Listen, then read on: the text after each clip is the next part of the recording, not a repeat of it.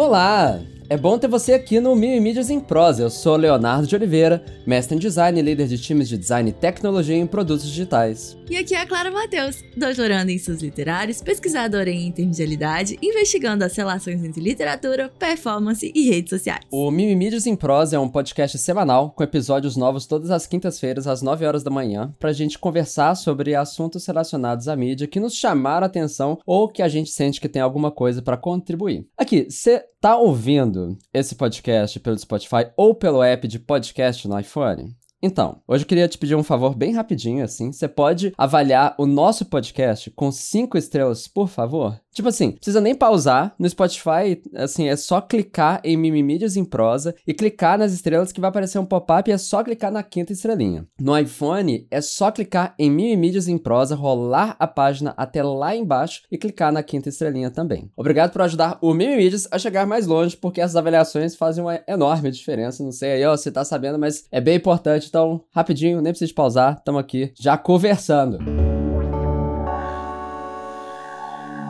Então, Clara, me conta, o que você trouxe pra gente conversar hoje aí? Ai, Léo, pra começar hoje conversando de um assunto muito estranho, assim, que me deixou até, sabe assim, quando você sente as costas meio arrepiadas,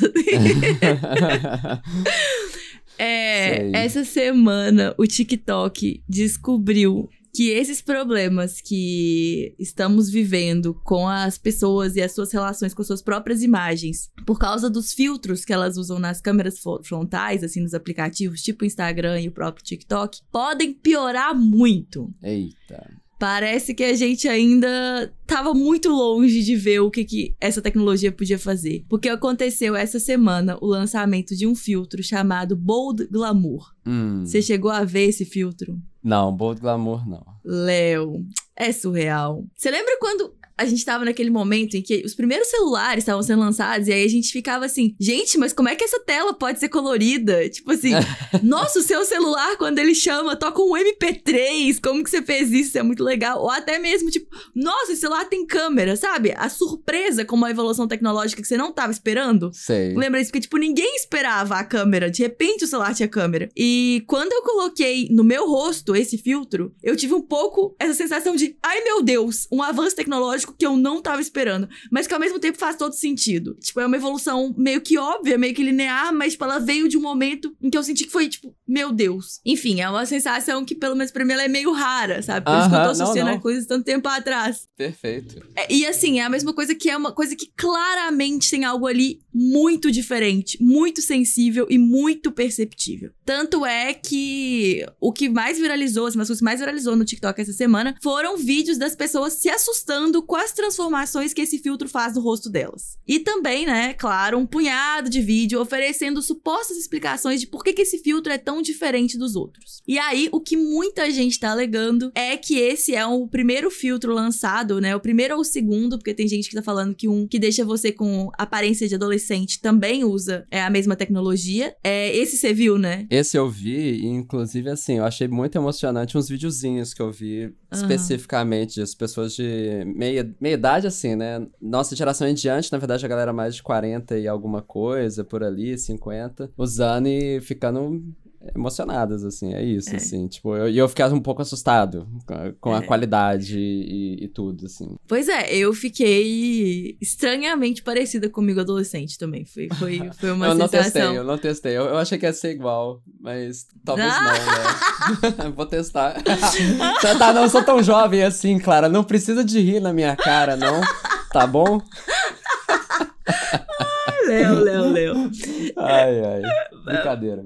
Mas acho que os pelos faciais, assim, bigode e barba vão atrapalhar um pouco aí a sua fruição completa da experiência de se parecer adolescente. Boa. Mas então, dizem que esse aplicativo também é um aplicativo que é feito com essas novas tecnologias de aprendizagem de máquina e inteligência artificial. Porque até então, né, os filtros, eles eram meio que uma sobreposição de objetos 3D no rosto, né? Era um modelo 3D que você fazia uma máscara por cima. Eu até brinquei de fazer filtro filtro. Então, eu cheguei a fazer um pro Instagram do Black Metal, usando uma pintura parecida com a que o Tavos usou no vídeo dele, né? Enfim, e aí era isso, era um modelo 3D de uma cabeça, você fazia uma imagem, aí você podia pedir pra ela ficar ali em cima daquele modelo, ali adaptar o rosto da pessoa, e fica tipo uma pintura por cima. E aí, muita gente tá alegando que esse filtro novo, tanto o Bold Glamour quanto esse que deixa você parecendo adolescente, estão usando essa nova tecnologia de aprendizagem de máquina, que não é uma tecnologia super recente, né? As deepfakes, que a gente já comentou aqui, a gente já comentou no YouTube, é uma tecnologia parecida, né? O grande rolê é o tanto que isso é acessível e instantâneo, e que você tá usando em si mesmo, né? Então você pega, abre sua câmera e você já tem toda essa tecnologia aí, que é muito impressionante de transformação do rosto no seu próprio rosto. E aí, o que tem de diferente e que faz qualquer pessoa perceber é o tanto que ele é mais realista. E aí eu acho assim que em 2023 todo mundo já teve uma experiência com o filtro. Então meio que dá pra dizer que quase todo mundo tem uma familiaridade. Quer ver? Por exemplo, Léo, se eu tivesse usando um filtro agora no meu rosto, né? E eu colocasse a minha mão aqui na frente, o que ia acontecer? Tipo, a sua boca ia aparecer na sua mão, uma coisa assim, um borrãozinho, né? Isso. Do batom. Pois é, com o Bold Glamour isso não acontece. Eita. Eu posso mexer na minha boca, assim, sabe? Deformar a minha boca. Eu posso fazer sombra no meu rosto, que ele vai se adaptando, sabe? Porque não é um objeto 3D. É uma transformação dos pixels do meu rosto na câmera. E é muito louco, é bizarríssimo, é muito, muito mais natural do que qualquer outro filtro. E aí, tem duas coisas que são particularmente interessantes e que eu não esperaria sobre esse lançamento dessa nova tecnologia. A primeira é que o TikTok anunciou, sim, agora, no fim de fevereiro, que tá com ferramentas de inteligência artificial pro sistema de criação de filtro. Então, os criadores de filtros e meio que, eu não sei no TikTok, mas no Instagram, por exemplo, qualquer pessoa pode criar filtro. É só baixar a ferramenta que eles têm e fuçar, enfim, não é tão difícil quanto parece, é divertido e é até um pouco intuitivo e tem muito tutorial, etc. Enfim, na própria ferramenta de criação de filtros deles já tem coisas de inteligência artificial, eles estão anunciando isso, e são coisas do tipo, se adaptar, entender melhor se é um rosto,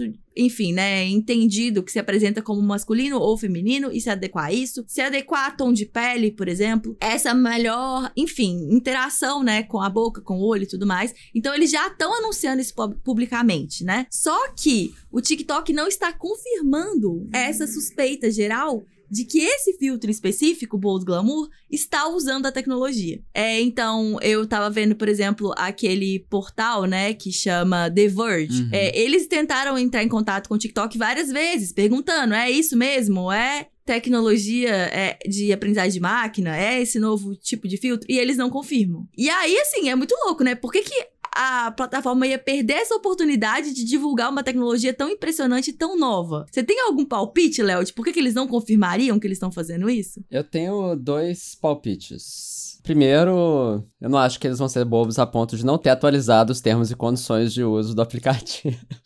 Porque isso poderia ser, assim, uma questão legal, porque é muito diferente eu só jogar um filtro na minha cara e eu ter a minha imagem utilizada para treinamento de IAs, né? E normalmente, para poder fazer isso, a IA, ela tá se alimentando dos seus dados, né? E ela usa isso para aprender. Então, fiquei pensando se pode ter algum tipo de backlash legal, ou talvez baseado em regiões. Pode ter algumas regiões do mundo que é mais estrito, outras são menos em relação à utilização desse tipo de coisa. Principalmente a Europa, né? A Europa, a galera costuma bater mais, assim. Acho que o meu palpite maior talvez seja até esse, na real. Segundo, pode ser um tiro pela culatra, né? Sobre a repercussão disso, porque a galera fica assustada e tem tido muita crítica sobre coisas IA, assim, nos últimos meses, né? Eu fico pensando se não é, na verdade, uma medida de cautela, sabe? Assim, pensando nessas duas alternativas. Se eu fosse pra chutar, não sei, assim. Eu acho que tem a ver com essa segunda, porque eu acho que o que mais me surpreendeu, assim, com esse lançamento desse filtro, é que a resposta geral é que as pessoas estão recebendo o filtro mal. As pessoas estão do tipo assim, Meu Deus do céu, isso é muito perigoso. E tem muita gente assustada, tipo, gente, isso não sou eu juro, tipo, eu não sou assim, mostrando, sabe, tá? Não é uma discussão que as pessoas estão empolgadas e estão animadas, as pessoas ficaram meio com medo da tecnologia. E nesses últimos anos a gente tá vendo essas discussões, né, sobre os efeitos do filtro na autoimagem se tornarem cada vez mais robustas. Por mais que a gente ainda não tenha como ter, de fato, né, experimentos científicos, medir a longo prazo quais são as consequências, especialmente na formação, né, adolescente, gente muito jovem, que usa esse filtros no geral, né, e como que isso afeta elas depois de muitos anos de exposição e tudo mais, a gente ainda não tem como ter esse tipo de estudo porque é uma tecnologia muito recente. É muito recente mesmo, assim. Os filtros de transformação, eles fizeram o primeiro sucesso no Snapchat, né, tipo o cachorrinho, lembra? O cachorrinho do Snapchat.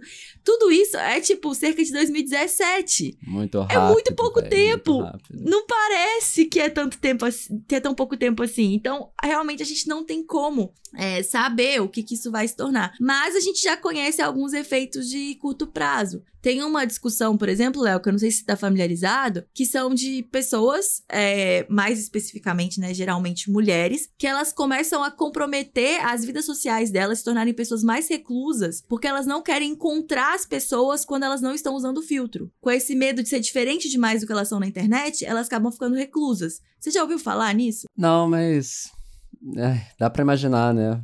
É complexo, porque agora existe esse outro grau de... Eu não sei se eu falo... Não sei se não é transparência, né? Opacidade, né? Assim, não dá pra saber que é filtro, né? E aí é isso. E aí? Como é que faz? E aí a pessoa sente... É mais uma camada de pressão estética, né? Porque não só é parecer com as mulheres da revista, é parecer com você mesmo na rede social. É a pressão de ter a imagem que você se apresenta, que muitas vezes as pessoas simplesmente não têm, né? Pela facilidade de uso dessa tecnologia. Muitas vezes você nem reflete nisso, né? Todo mundo usa, você só clica lá o que a pessoa tá usando e usa também. E aí, o outro efeito que também é muito observável são as cirurgias plásticas. Que, enfim, isso aí já é uma coisa que foi amplamente publicada, discutida, né?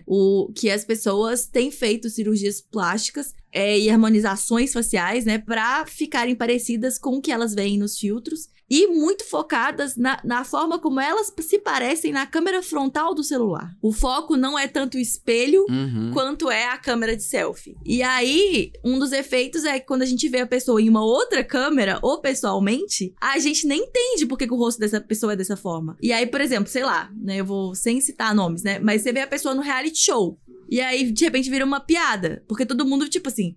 Por que a pessoa fez isso com o rosto dela? Que proporções malucas são essas? Muitas vezes, o motivo pelo qual a pessoa fez isso é porque na câmera do celular dela, na câmera frontal, tá lindo. Que interessante. Porque a câmera tem todas as distorções, né? Toda lente de câmera tem distorções. E às vezes aquelas proporções ficam legais dentro da distorção da câmera. A boca fica ok, o queixo tá ok. Enfim... É estranho, né, Léo? É, bastante estranho. Eu falo, tipo o castelo da Disney, que tem um lugar específico pra você olhar. Acho que na Disney que é isso? Tipo, que a arte... Eu não sei se na Disney ou na Universal, não sei. Mas um desses parques... Eu fui muito longe, perdão. Mas é que as construções arquitetônicas, ela tem um ângulo pra ser observada pra dar a sensação de que elas são maiores. Mas é isso, assim, né? Tipo, a obra artística é o castelo, né? É na Disney, não é? Sim, o castelo da Disney da Cinderela, ele se parece muito mais majestoso. E aí eu fui longe, porque aí é feito pra... Faz sentido, né? A fruição principal ser a câmera frontal, né? Putz, né? Vou fazer isso com o meu rosto, né? Por que não, né? Caraca, uma outra coisa que... Você falou de pressões estéticas e é super preocupante, mas o que na verdade, deu mais frio na barriga agora pensando é sobre todo tipo de uso predatório associado à falsidade ideológica dentro de redes sociais. Tipo assim... Pessoas passando por outro gênero, questões relacionadas a pessoas... É isso, né? Tipo, predar pessoas adolescentes, predar pessoas em situação de maior sensibilidade. Sabe esse tipo de coisa que às vezes acontece? E fica mais fácil de fazer isso, né? Porque você tem agora uma prova visual de que você é quem você não é, né? Sim. Uau. Os catfishings todos, né? Isso, É surreal. Uau. Não, eu tô lembrando... Lembra daquele meme, até pesquisei aqui, que é um cara que é um servidor público muito puto. Sabe esse meme do cara de boné vermelho? Não, acho que não. Aí que ele fala assim, disse que ia mudar pra melhor, já tava bom. Disse que ia mudar ainda pra melhor, já não tava muito bom. Tava meio ruim também. Tava ruim e agora parece que piorou, sabe? É bem isso, assim. A ideia de mudar pra melhor, aí já tava muito bom, aí tava ruim, parece que piorou. Acho que é esse que é o meu sentimento generalizado com o filtro bold glamour. Então, Clara, você falou sobre assustar, né, com avanços tecnológicos, e eu não consegui trazer o mesmo assunto, não o mesmo assunto literalmente, mas assim, o mesmo terror pra conversa de hoje. Então, tem um tempinho, claro, que eu não tinha trazido nada aqui voltado para inteligência artificial, né? Inclusive, assim, muito intencionalmente a gente conversou sobre isso, né? Sim. Assim, mas, só deixando claro, né? Porque a ideia é ter uma variedade aqui, senão a gente vai falar sobre o mesmo assunto e pronto, acabou, né? Não, e porque é onde a gente tá tendo assunto toda semana. Tipo, se a gente falasse... A gente daria pra falar da ChatGPT toda semana. Toda e você não ia semana. Aguentar, né? Combina aí com a gente, né, ouvinte? Você prefere que a gente fale de assuntos diferentes semanalmente. Afinal de contas, isso não é um podcast de inteligência artificial. Não é. Por favor. Mas hoje não deu. Eu tive que trazer... Então, claro, você viu, teve um vídeo aí, ó, que é, entre aspas, anime feito por inteligência artificial. Vi. Isso chegou na sua bolha? Chegou. Surreal. Tá, então, vamos lá. É exatamente isso. É um vídeo feito em IA que emula o visual de um anime lançado pelo canal de YouTube Corridor Digital. Inclusive é um canal que eu acompanho tem bastante tempo. Eles lançaram um vídeo especificamente, né, que aplica o efeito, lançaram também um vídeo de bastidores, também um comparativo lado a lado de antes e depois, e também uma versão estendida do vídeo de bastidores, bem clique-a-clique no formato tutorial, lá na plataforma paga deles, para pessoas assinantes do canal especificamente. A primeira coisa que eu queria falar aqui, antes de mergulhar de ponta no assunto, é que eu não acredito que o que a gente vê ali naquele vídeo deles lá hoje é capaz de substituir o que a gente tem a respeito de animação hoje. É muito pouco refinado em comparação e dá pra argumentar que é algo, assim, bem diferente de animação, assim, né? Nem como eu enquadraria o que tá sendo realizado ali. Me lembra mais a aplicação de filtros ou efeito rotoscopagem, né? Só que de uma forma um pouco diferente. Não sei. Enfim, de toda forma, Clara, esse vídeo, ele mexeu comigo. Me deu Você falou do calafrio na coluna, aqui me deu um frio na barriga. Porque é muito perto da área de design, né? Tipo, na área que eu atuo especificamente, apesar de eu não trabalhar com animação, mas é próximo o suficiente para causar essa sensação. E foi o que me faz ter, assim, uma leve crise de identidade e reforçar uma tensão que eu já tinha que ter sobre inteligência artificial e trabalhos não só criativos por IAs, né, mas como trabalhos intelectuais como um todo, né, e qual que é o impacto de inteligência artificial nisso tudo. Então, bora lá, dada essa ressalva, né, o que acontece? O canal de YouTube Corridor Digital lançou esse vídeo outro dia aí. O vídeo se chama Pedra, Papel e Tesoura em Anime, só que escrito em inglês, né? Acho que é Anime Rock, Papers and Scissors. O vídeo consiste de uma história de roteiro absurdo que faz um uso divertido da vibe exagerada e super emocionada de animes, assim. E é legitimamente divertido, tá? Assim, pelo absurdo da coisa, acho bem legal, engraçado. Mas esse não é o ponto do vídeo, né? O ponto do vídeo é o processo pelo qual ele é criado e o resultado final que ele apresenta. O que a gente vê é um vídeo curto de quase 8 minutos com a aparência de um anime chamado Vampire Hunter D, que foi originalmente produzido por uma equipe de animadores dirigida por, eu vou falar errado o nome, perdão, Yoshiaki Kawajiri, lançado lá no ano de 2000. O estilo tem cores vibrantes, uma luz unidirecional, linhas fortes e um fundo em estilo de pintura hiper detalhada bem típica de animações. Até aí tudo bem, né? Pô, só emular um estilo, né? Só que, quando o vídeo começa, logo a gente consegue ver todas as não conformidades habituais de imagens geradas por IA. Né? Não é uma animação, né? Então, são rostos com proporções inconsistentes, mãos em formato um pouco inesperado, lábios que não acompanham exatamente as falas e tudo mais, só que com porém, claro. Eu tenho visto a galera batendo muito nesse vídeo, mas eu tenho que admitir que eu achei que ficou bonito, velho. Ficou bonito, ficou bem feito. E aí, assim, não é animação com A maiúsculo, mas para um vídeo satírico, né, de YouTube, é extremamente passável, extremamente passável. E eu me emocionei com o enredo, assim, né, dadas as proporções do que dá pra se emocionar com um vídeo satírico de anime, né, mas enfim, achei engraçado, me engajei ali, achei visualmente interessantíssimo, e essa foi a primeira vez que eu vi uma animação em vídeo tão consistente, claramente avançando sobre tudo que eu já tinha visto sobre qualidade de vídeo gerada por IA. É uma visão que provoca o seguinte pensamento, assim. Você tá assim hoje, Clara? Como é que vai ser daqui a 1, 2, 3 ou 5 anos? Que é isso, né? A gente entra em contato com essas coisas, a gente não pensa só no hoje, né? Ah, beleza, eu tô vendo isso aqui. A gente pensa, caraca, o que isso pode ter uma implicação futura e o que eu tenho a ver com isso, né? Parece bobo, que é uma discussão que a gente já tem tido sobre IAs generativas há um tempo, né? Sobre o impacto delas, quanto que muda um pouco a forma de pensar e que a gente tem que prestar muita atenção nisso, mas é que parece que a água meio que bateu um pouco na bunda, entendeu? Aí foi a sensação que eu tive. Enfim. Você chegou a ver, Léo, que foi lançado, que a Netflix teve uma animação que eles lançaram, que os cenários são feitos por inteligência artificial, acho que é The Dog and the Boy, que já é isso, né? Tipo, tem uma equipe, né, um estúdio que fizeram esse curta, mas que eles falam, não, teve um problema de mão de obra e tudo mais, e aí pros cenários a gente usou inteligência artificial. Teve uma repercussão. Acho que foi no início do ano, né? Eu tive contato só agora, assim, quando eu tava vendo algumas críticas a respeito do conteúdo do Corridor Digital, e eu esbarrei com essa animação, e também tem, acho que um clipe do Linkin Park, que lançou, que também aí faz uso mais generalizado, né? Não somente em fundos, né? Quando fala problema de mão de obra, não queríamos pagar o tanto que as pessoas queriam, né? Assim, serem pagas. Então isso já é bem problemático, né, sobre as implicações do uso de inteligência artificial nesse contexto. E eu acho que a animação ela é mais mal sucedida do que o vídeo do Corridor Digital, porque a animação, eu tive a sensação, eu vi só trechinhos, mas que eles tentam disfarçar. O Corridor Digital não, ele abraça. E isso traz uma outra potência, porque é isso, né, você tem que reconhecer a limitação do meio que você tá. Você não vai tentar fingir que você é animação.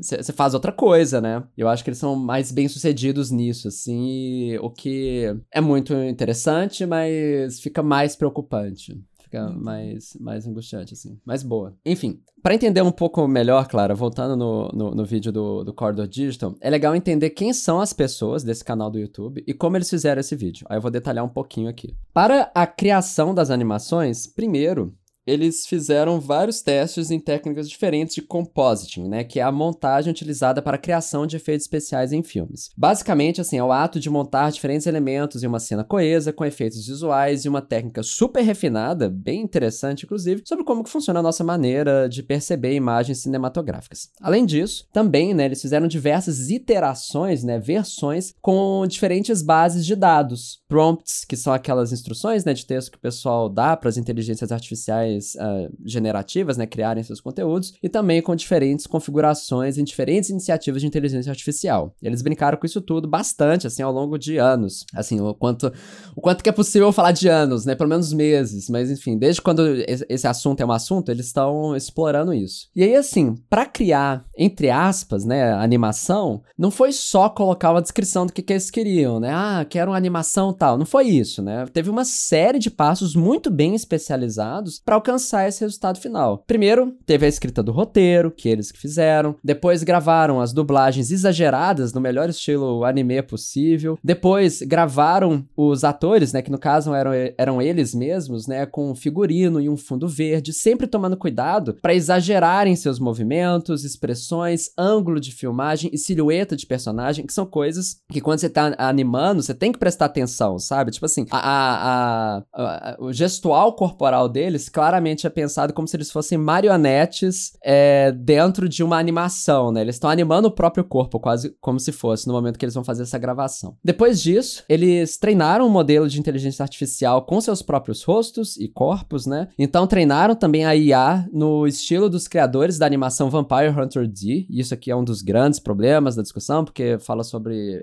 plágio, direitos e afins. Depois, juntaram tudo isso e fizeram um mega tratamento de pós-produção, assim, que não é trivial, adicionando outros assets de animação, efeitos visuais e composição, assim, coisa bem refinada, com várias ferramentas, vários plugins e diferentes softwares especializados, gratuitos, mas softwares especializados. E o resultado final, né, é um vídeo editado, coeso, não muito limpo, mas visualmente extremamente engajante e bastante impressionante. E assim, a galera do Corridor Digital já faz esse tipo de trabalho há, anos. Eles estão brincando e trabalhando com efeitos visuais no YouTube desde 2010. Eu não acompanho desde 2010, mas, sei lá, pelo menos desde 2014 eu acho que eu tô vendo coisa deles. E sempre fazendo esses vídeos meio satíricos, né? De humor com cultura pop, por assim dizer, né? Tipo, sei lá, videogame, cinema, séries, né? Mario, Minecraft, Nerf Guns, John Wick, essas coisas. Daí, nos últimos anos, eles têm investigado cada vez mais efeitos relacionados à inteligência artificial, como vídeos em deepfake ou experimentos com imagens diversas geradas por inteligência artificial. Tipo, eles já lançaram antigamente outros vídeos de anime na vida real, inclusive muito bons, assim, eu acho fantástico, vale até a pena ver se quiser, assim, é bem engraçado, assim, interessante a aplicação. Só que dessa vez,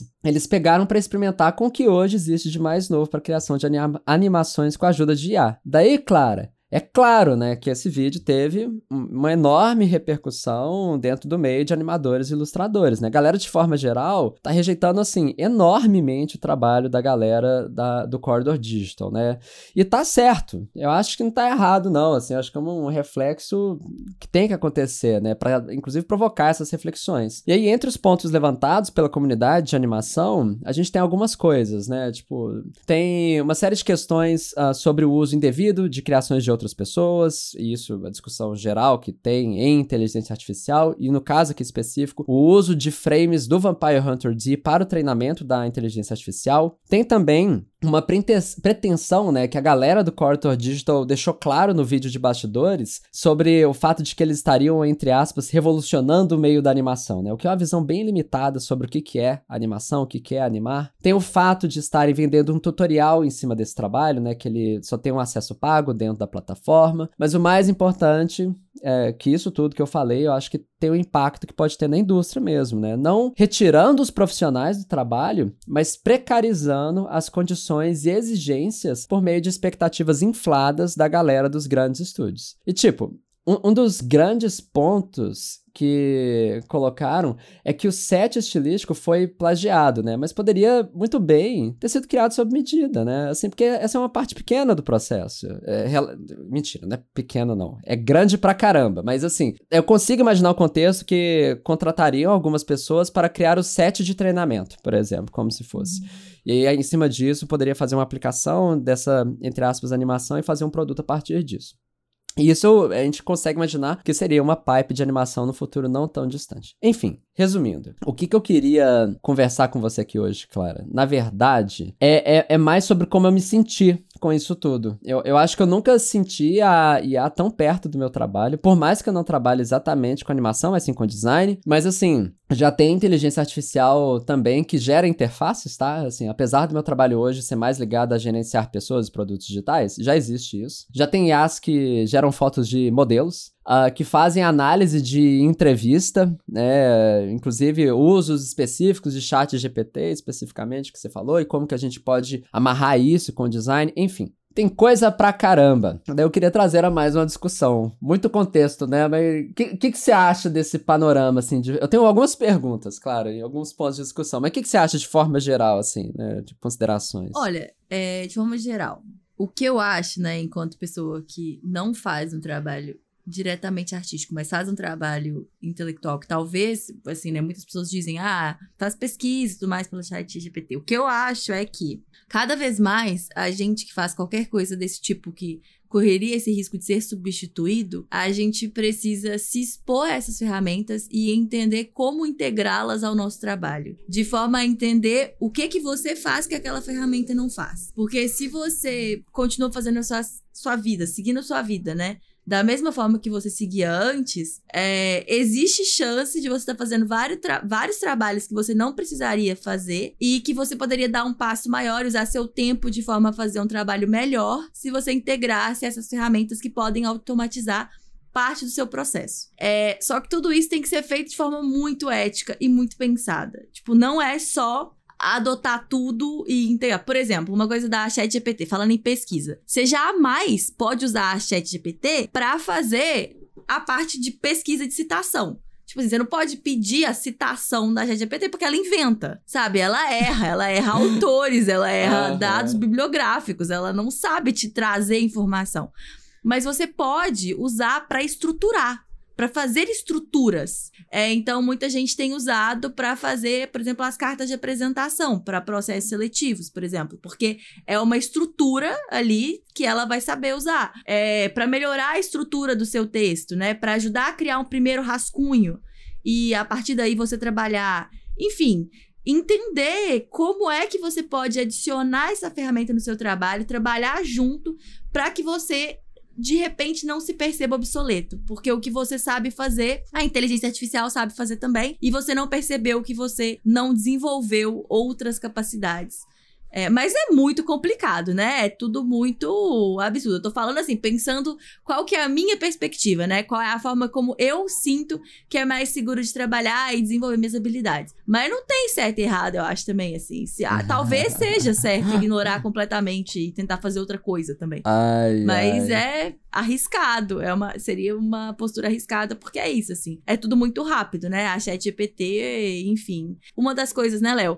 O metaverso parece que foi meio que... Você viu isso, né? Foi meio desbancado, assim. Parece que a inteligência artificial, ela chegou de um jeito que o metaverso, como ele estava sendo estruturado, ele já não tá indo mais pro caminho que a interação humanos-máquina tá caminhando. Então, parece que o Zuckerberg, meio assim, na calada da noite, tá dando uns passos pra trás e tirando a energia dele e o investimento do metaverso. Porque é ele mesmo, pensa isso, é um bilionário, um dos maiores da indústria da tecnologia, de repente tá se vendo meio que ameaçado, né, pela inteligência artificial. Minha perspectiva é essa, é a mesma, assim, porque... O reflexo imediato, eu fiquei pensando, eu vi esse vídeo, assim, acho que na hora que eu vi, o que aconteceu foi encantamento, na verdade, porque é isso, quando a gente vê uma coisa nova, assim, nossa, que interessante essa aplicação, né, e tal, aí depois, tipo, foi batendo, assim, né, que, não, pera, como é que é isso? E aí, eu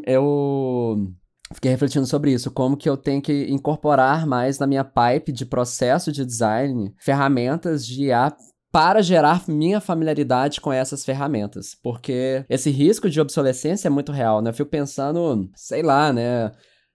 Casos de mercado, né? Enfim.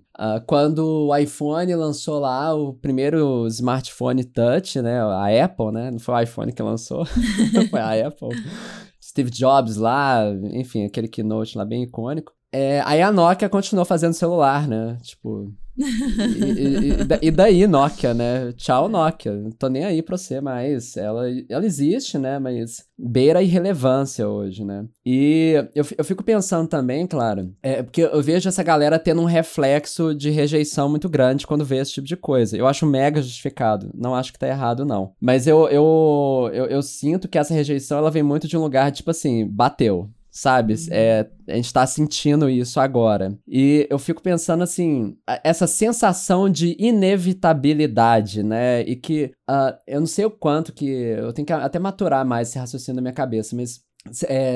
o quanto que adianta esse reflexo talvez meio ludita, não sei, de tentar ir contra as máquinas, sempre, sendo que elas vão chegar, né? E quando eu falo reflexo ludita é o quê, né? Lá na Revolução Industrial, que tinha eu vou falar muito por alto, porque eu não pesquisei especificamente do assunto, mas que tinha a galera que produzia de forma mais artesanal, e aí chegou lá as máquinas e a galera tava perdendo espaço de mercado, porque foi isso que aconteceu, perdendo seus fazeres, suas famílias, por consequência, e aí o reflexo era tentar quebrar as máquinas, né? Então, na linha de produção, colocava um tamanco, aquilo agarrava e quebrava a máquina toda. Mas isso não quebrou o movimento da Revolução Industrial, porque isso ainda aconteceu, né? E aí eu fico pensando também um paralelo com a invenção da fotografia e a substituição que a fotografia fez, no final das contas, sobre retratos de pessoas, né? Existia uma indústria, entre aspas, de retratos de pessoas. Você chegava lá, pintava, né? Era essa a forma de retratar alguém. Mas chegou a fotografia, com o tempo, esta forma de pintura, com esta aplicação específica, deixou de ter grande relevância. A pintura, depois disso, ela foi para outros caminhos, né? Tipo, a abstração começou a ser uma exploração maior, né? Aí eu ainda não sei, tá? Mas eu fico tentando trazer esses paralelos pra hoje, né? O que é a pintura hoje, nesse contexto que a fotografia chegou, sacou? É isso, a pintura hoje faz o que a fotografia não consegue fazer. É impossível pra ela. É. Impossível não. Não é feito pra isso. Não é o que a fotografia faz, né? Isso, seria, perfeito. Enfim. Mas aí, Léo, fiquei pensando também na questão social, porque, beleza, pra mim, pra você, ok, a gente pensar, dá pra gente incorporar. Mas não é todo mundo hoje que pesquisa ou que desenha, que tem, especialmente eu acho que quando a gente vai falar de artes visuais, porque pesquisa, beleza, ChatGPT roda até no celular. Agora, as máquinas de geração de imagem, muitas vezes você precisa de placa de vídeo, você precisa de um computador muito robusto para você poder estar assimilando essas ferramentas no seu trabalho. Além disso, muitas vezes são ferramentas pagas. Então você tem que pagar para você usar esse tipo de ferramenta numa máquina, cara. Então também não dá para dizer que todo mundo que trabalha com imagem e com desenho e ilustração hoje tem condições de estar incorporando todas essas ferramentas no seu trabalho. E aí a gente também tem questões malucas, assim, porque uma coisa é a gente falar pra alguém que é jovem, né? Beleza, você aí com seus 17 anos, com seus 20 anos, com seus 20 e poucos anos. E alguém que tem, sei lá, 50 anos, sabe? Porque, tipo assim, beleza, tem pessoas de 50 anos que são muito ativas e intelectualmente curiosas e capazes de revolucionar todo trabalho que fazem sem grandes dificuldades. Mas tem pessoas que não, porque elas estão a vida inteira se especializando, elas já passaram por essa especialização, elas já se tornaram especialistas. E eu falo isso pensando na minha mãe. Tipo, a minha mãe trabalha com comunicação visual, nada disso afeta a minha mãe, porque o trabalho dela, enfim, ela já se adaptou de uma forma que ela faz outras coisas, né? Porque seria, tipo, as redes sociais, né? Revolucionaram todo o mercado de publicidade, enfim. E ela é uma pessoa que, ela é do mundo tangível, do mundo físico, né? Então ela faz sinalização e tudo mais. Mas esses profissionais também. Então eu acho que tem as duas questões, né? Tem duas questões sociais, né? Tem tanto esse etarismo, porque aí, beleza, parece que para pessoas jovenzinhas agora, tudo bem você se formar e você se capacitar para ser uma pessoa que lida com esse tipo de ferramenta. E aí as pessoas, enfim, uma questão de geração. Parece muito absurdo eu falar até isso com uma pesquisadora de, sei lá, 60 anos, que tá prestes a se aposentar também, então tem isso. Não, agora você vai pesquisar de outra forma, você vai escrever seus artigos de outra forma, você vai aprender esse tanto de ferramenta, as pessoas nem têm tempo pra isso, sabe? Pra largar tudo que elas estão fazendo e fazer de outra forma, nem tempo, nem interesse, nem sei se tem que ter. Então é foda. E a questão social de pagar por essas máquinas e por esse acesso a essas ferramentas, que também é foda. Então, é absurdo, mas eu sinto isso que você tá falando, que tem um pouco a ver com as fases do luto também, né, Léo? Pra caramba. Então, tipo, uma negação, sabe? E, enfim. Tudo bem se eu estender mais um pouco? Pode. É porque é um assunto interessante, né? E interessante no sentido de, assim, acho que é importante a gente se interessar e conversar sobre isso, né? Mas super de acordo, claro, com isso que você tá falando. Inclusive, assim, uma, entre aspas, tranquilidade, que eu acho que também é importante a gente ter, é que não é que vai deixar de existir as coisas, mas vai deixar de existir como é. E talvez nas atividades que fazem hoje, né? Por exemplo, pintura de retrato ainda existe. Super nicho. Sabe? Uma coisa bem fechada. Não é. Toda família que quer um retrato dela não vai pedir uma pintura, né? Inclusive lá atrás nem era assim, né? Tipo, era galera rica que fazia de toda forma. Que era muito caro, né? Ou então, por exemplo, aqui em Belo Horizonte tem alguns... Eu não sei se chama estúdio, oficinas de gravura. Gravura, coisa, tipo, antiga, mas tem o seu lugar ainda. Eu lembro de ter lido em algum lugar, assim, sei lá, que hoje a gente tem mais forjadores, né, blacksmiths, né, galera que trabalha com metal, martelo e bigorna, do que na época medieval, porque a gente tem só simplesmente mais gente que conhece que isso existe e que faz essas coisas, assim. Então, assim, não vai deixar de existir, mas tem que refletir, né, tipo, repensar um pouco, beleza, nesse contexto, né, como que faz? Me faz pensar num vídeo que eu vi, do C.G.P. Grey, né, eu sempre falo desse... Eu consumo alguns mesmos canais do YouTube frequentemente, assim. Mas é um vídeo que ele lançou, deve ter uns 2 anos.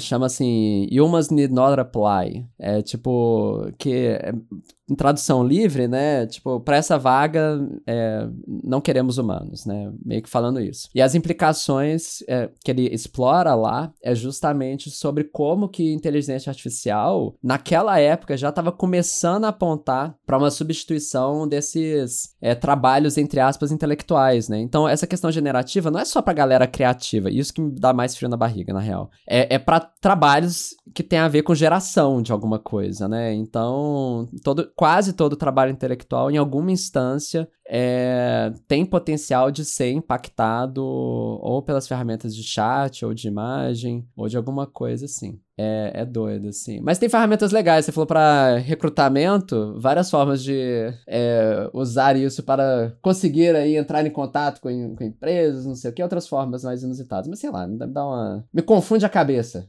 Tenho que conhecer mais. Oi, Léo, vamos melhorar o clima aqui antes da gente... Por favor, por favor. Esse podcast. Tipo, ai, gente, desculpa. É porque eu tive uma crise de identidade. Aí eu tive que compartilhar, não consegui. Então eu vou logo acessar aí essa sua identidade, que pra mim é uma das mais marcantes suas, que é ser uma pessoa extremamente carnaval. Ah, adoro. Então pronto. Adoro. Me diz aí, Léo Carnavalesco. Quais foram as músicas ou a música do Carnaval de 2023? Ô, Clara, você acredita que uma das noções que eu tive é que eu não notei uma música de carnaval? Não chegou em mim. Não chegou em mim.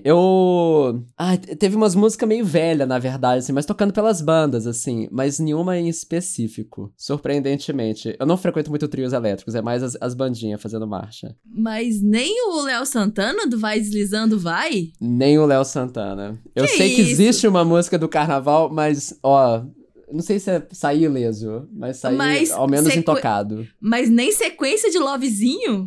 Eu nem sei o ritmo da música. Que isso, Léo? Que isso? Meu Deus do céu. Olha aí a crise de identidade. Deve ser isso. Eu tô indo só ali, nos lugares... Geração YZ, né, entre aspas. Falando aí desses recortes geracionais que não necessariamente fazem sentido, mas enfim. Não chegou. Real. Meu Deus do céu. Pois é, então, se você, assim como o Léo, não chegou a você, você é uma das pouquíssimas pessoas que não viu no carnaval Lovezinho, da Tracy, hoje o meu assunto é essa música aí que viralizou por ser a música do churrasco, né? Que é esse grande acontecimento do TikTok, que eu até queria trazer ele aqui como assunto, mas eu não tinha muito o que falar sobre o churrasco, além de churrasco existe. Então, acho que não vale o assunto, mas hoje vamos falar então do churrasco, que é esse moço com esse cabelo, sei lá como é que eu defino isso, que dança de uma forma hipnotizante. E aí, a música, né, do churrasco, principalmente, assim, da dança, é essa sequência de Lovezinho, né, Lovezinho dessa MC Tracy. E aí... eu achei muito bonitinho de ver que o Churrasco e a Tracy foram colegas de escola. Eles estudavam juntos em Bangu há não muito tempo atrás, já que esses dois donos e proprietários do Carnaval de 2023 são duas pessoas de 17 anos de idade. Uau! Então... há muito pouco tempo atrás, os dois estudaram juntos aí nesse colégio. E aí, enfim, essa música viralizou muito... o Churrasco viralizou muito, ele fez colaborações com pessoas muito grandes no TikTok, incluindo Vanessa Lopes, que é gigantesca. E aí a Nelly Furtado, que é a autora da música que inspirou o Lovezinho, né? Também fez a coreografia do Churrasco, fez aquele dueto do TikTok. E logo em seguida viralizou ela dançando a coreografia do Churrasco. E também virou notícia que ela tava pedindo os direitos autorais de Lovezinho. Você viu que isso rolou, Léo? Não vi. Nelly Furtado. Tô dando uma olhada aqui, o Churrasco eu vi ele. O Churrasco você viu? Eu vi. Assim, não é possível que eu tô tão descolado desse universo assim que perdi, né? Pois é, então, essa música que ele dança, da sequência de Lovezinho, sampleia um refrão da Nelly Furtado. Dela você lembra, né? Também não, eu tô desconectado dos hits, Clara. É porque não, é lá de 2006, assim, é uma das músicas mais tocadas de 2006, que chama Say It Right. Mas depois você ouve que você vai lembrar dela. Porque Lovezinho usa um sample do refrão, né? de Say It Right. E aí ela dançou, né, que é a música dela, junto com o marido dela. Inclusive, o marido dela está completamente entregue à coreografia, bem fofo. Mas logo em seguida, ela entrou aí com esse pedido de direito autoral. E de dinheiro, né? Basicamente é isso que foi feito. E aí, tanto o compositor da música, né, que é o WK, quanto a Tracy já se pronunciaram dizendo que eles vão dar os créditos e os direitos autorais da música pra Nelly Furtado. E parece que tudo vai se resolver. Mas essa é uma história muito interessante pra gente pensar sobre... Tanto sobre direitos autorais, mas também sobre esses processos malucos da internet, né? Tipo, esse cara, que é essa menina lá de Bangu, que ela faz uma música e aí ele dança e aí viraliza e de repente tem essa cantora canadense que fazia sucesso no início dos anos 2000 dançando e aí ela quer parte do dinheiro que esses meninos de Bangu estavam fazendo na internet. É um negócio meio maluco, assim. Mas a questão do direito autoral também é muito interessante. Porque pra quem não tá familiarizado com sample, é justamente isso, né? Você pega um pedaço de uma música e você usa um pedaço de uma música que já existe pra compor uma outra música. No caso da Tracy, ela regravou. Então, assim, o que deveria ter sido feito é que ela deveria ter pedido autorização e creditado pra fazer uma divisão de lucros aí com a compositora da música. Se a pessoa que tá criando uma nova música com sample, ela usa a gravação, ela não regrava, né? Se ela tá usando uma gravação em específico, da forma como ela já foi gravada, né, por outra pessoa, você precisa dar os créditos e dividir não só com quem compôs, como também com a empresa que tem os direitos autorais da gravação em específico. E aí, geralmente, é uma gravadora. Aí, em termos mais estritos, o sample seria usar a gravação específica, e aí o que Lovezinho faz, que é uma reinterpretação, né, que é uma gravação de novo, seria uma espécie de interpolação, que seria o nome disso, né? E aí, no caso, então, de Lovezinho, parece que é isso que vai ser feito, vai ser acreditada a Nelly Furtado, ela vai receber uma porcentagem da música, e o que é maluco é que, por mais que esse processo seja muito antigo, já vai fazer 100 anos que existem samples nas músicas, não é uma coisa que tá muito descrita na lei. Por exemplo, não existe uma porcentagem certa. Tipo, se você vai regravar fulano, você tem que dar tantos %. Não, isso é sempre uma coisa acordada. Então, vai ter um acordo aí entre a equipe da Nelly Furtado, a equipe deles, pra eles chegarem numa porcentagem aí que vai ser de cada um. E aí tem outra coisa também, que a pessoa que tem o sample usado nesse tipo de negociação tá muito com a faca e o queijo na mão. Porque a música depende, pra música poder rodar com o sample de alguém, essa pessoa tem que autorizar. Então, mesmo que você quiser dar, sei lá, 95% do que você lucrou com alguém. Se a pessoa não quiser que você use a música dela ou a gravação dela, né, se for a gravadora, não autorizarem, você não pode fazer. A pessoa tem todo o direito de pedir pra retirar a música, pra fazer a música indisponível. Então, é uma questão muito complicada, muito maluca aí de ver o que tá acontecendo. É um fenômeno muito particular, muito brasileiro e muito carnaval. Mas é isso aí. Esse pessoal aí tá passando por essa negociação. Possivelmente o Lovezinho vai continuar existindo. E possivelmente essas duas pessoas aí, né? O Churrasco, não porque ele não tinha lucro com isso, mas a Tracy e o WK, né? Grande parte da riqueza que eles fizeram com essa música nesse carnaval será dividida aí com Nelly Furtado. Muito, muito engraçado. Primeiro, eu acho, assim, interessante essa questão de direito autoral, porque fala, de novo, né, a importância de legislação sobre tudo, né, eu acho, assim, pra proteger quem cria, né, idealmente que fosse isso, não as gravadoras, mas as pessoas que de fato geraram alguma coisa, e aí, enfim, né, quando o seu trabalho é utilizado, você tem seu devido reconhecimento e tal, mas muito doido, 17 anos, velho. Acho genial.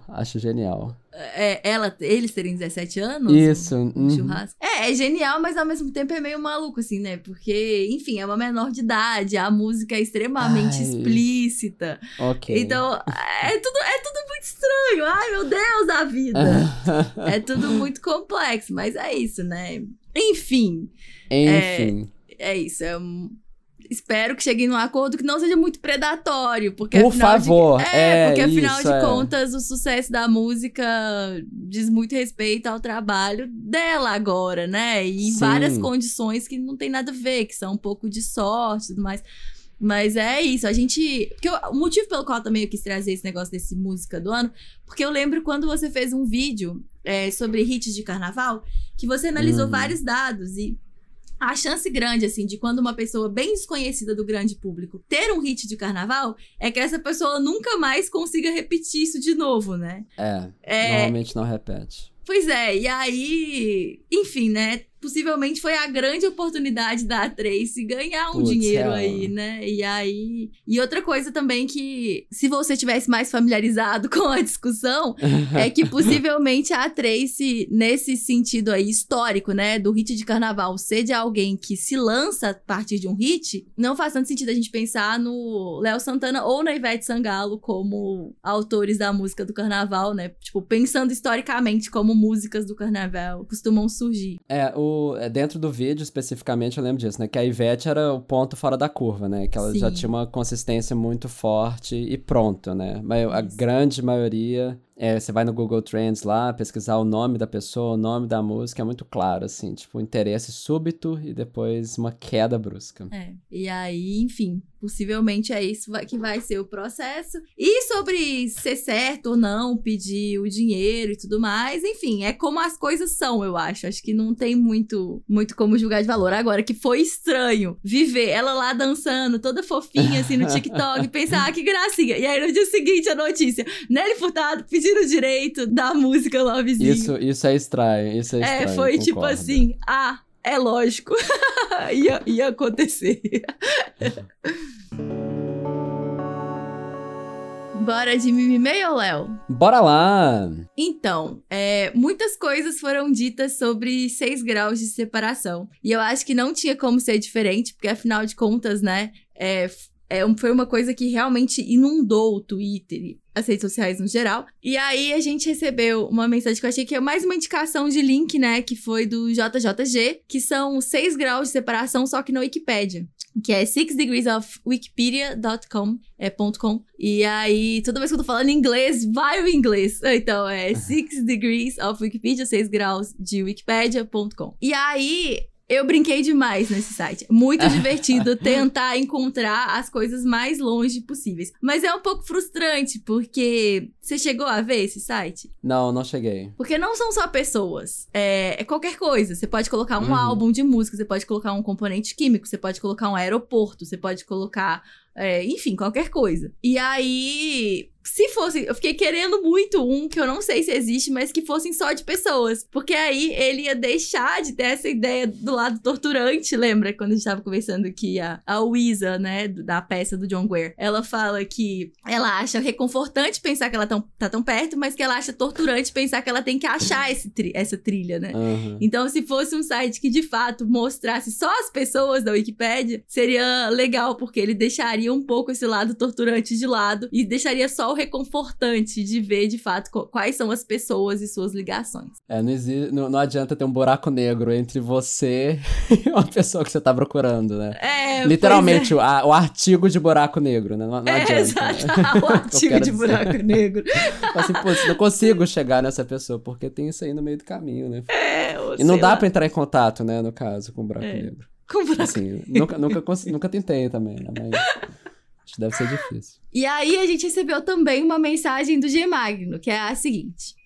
Adorei o assunto de grau de separação. É um tema que no curso de computação você eventualmente vai esbarrar, porque a gente estuda grafo. E eu não conhecia essa origem literária dos graus de separação. Eu sempre atribuí ao experimento de Milgram. Falando em Milgram, o experimento de grau de separação foi o primeiro exemplo emblemático na área de computação social. A área que eu estudo. No experimento do Milgram, ele usa pacote de correio, e é menos de 100 pessoas no experimento. E daí, com as redes sociais, surge a possibilidade de refazer o experimento do Milgram, mas para um número muito maior de pessoas. Esse exemplo que eu pelo menos, costumo dar para explicar a área que mistura computação com sociologia e outras áreas das ciências humanas. A propósito, vocês comentaram do Bacon Number, né? Mas sabiam que existem outros 2 números parecidos? Tem o Erdős Number, que é a distância de coautoria de publicação científica, e o Sabbath Number, que é a distância de participação na música de alguém do Black Sabbath. Daí, criaram um número que junta os 3. É o Erdős Bacon Sabbath Number. Pra ter um Erdős Bacon Sabbath, que aí eu vou chamar de EBS, né, a partir de em diante, pra gente conseguir continuar conversando, você tem que ter, 1. Escrito um artigo com alguém que eventualmente te conecta no Erdős. 2. Participado de um filme com alguém que eventualmente se conecte ao Kevin Bacon. 3. Participado de uma música com alguém que eventualmente te conecte com o participante do Black Sabbath. E o impressionante é que existem essas pessoas. E aí ele mandou um link com exemplos. E eu lembro de ver um site uma vez que dava pra ver. Tinha catalogado algumas pessoas, mas não estou achando agora. Se eu achar, depois eu mando. E aí, pra quem ficou curioso, gente, eu abri o link que ele mandou e alguns exemplos que o artigo dá são os seguintes.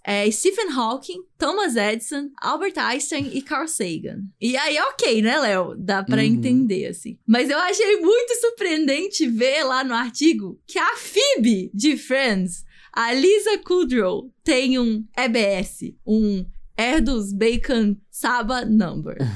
E a Jack Fox, né, baixista do Runaways, também tem. E a Natalie Portman também tá na lista aí das pessoas que tem esse número. E até daria pra se tornar uma meta, mas é impressionantemente construída nesse mundo anglófono, né, Léo? Não é um feito tão possível aí, considerando que os graus de separação das pessoas aqui no sul global, né? A gente tá já bastante distante aí dessa galera em todos os termos, né? Musicais e cinematográficos e científicos.